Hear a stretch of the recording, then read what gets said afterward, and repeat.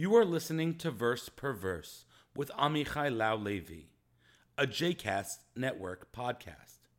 For more information about other JCast Network podcasts and blogs, please visit jcastnetwork.org.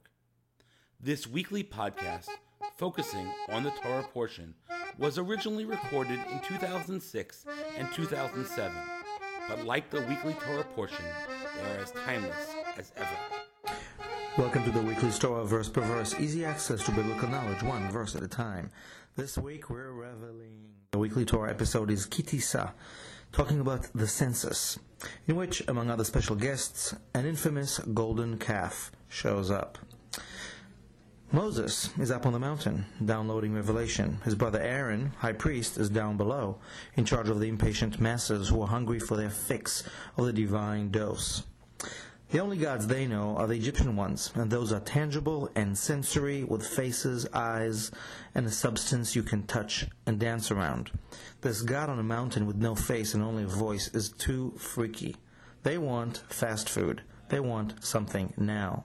And so their first religious fundraising campaign kicks into being successfully, and all the earrings and all the nose rings are collected, and a sacred young golden bull emerges from the fires. The people are ecstatic. They dance around. They point at the idol. They exclaim, "This is your deity Israel," an ancient predecessor to "In God We Trust." Now, this could have been a funny story in Jewish history had it not ended so tragically.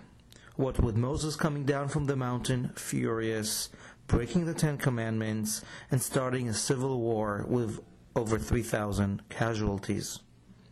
What we make of the story, and what possible relevance this story might have for today, when times bring worship and money, idolatry and fundamentalistic zeal onto our daily news and heartfelt reality. The Israelites may have really believed that they were celebrating God, and all they knew was a golden calf. But do good intentions go this far? And if all they really wanted was fast food and instant gratification, well, don't we all? So how do we know we're not worshipping golden calves, sitting in opulent sanctuaries, or spending so much money on religious life? One key to try and help untangling this theological mess may be hidden in the one Hebrew word describing exactly what these guys did. A word, not surprisingly translated in a few different ways. We're in Exodus, chapter 32, verse 6. "And they rose up early on the morrow, and they offered burnt offering, and brought peace offerings, and the people sat down to eat and to drink, and rose up to make merry." Make merry is the Hebrew word letzachek, meaning to laugh, to mock, or to play. It is famously the word that gives Isaac, our ancestor, his name, the one who will laugh.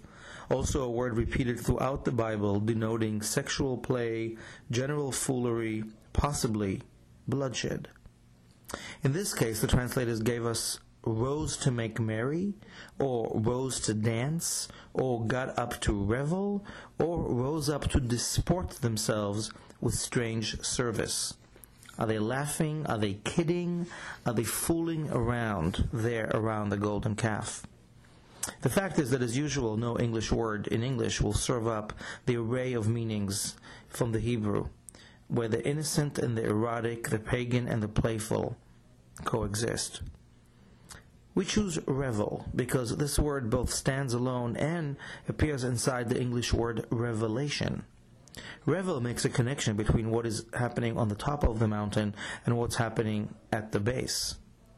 This almost reminds us of the holiday we just celebrated, Purim, where the instruction is to celebrate the divine truth by being completely intoxicated. A sacred paradox, a fusion transcending what's on top and what's on the bottom, what's mind, what's body, what's right, what's wrong. And so Leviticus would like to suggest, and eagerly they woke up early the next day, and they lit the fires and offered the meat, and the people sat down to drink and eat, and then they rose to revel.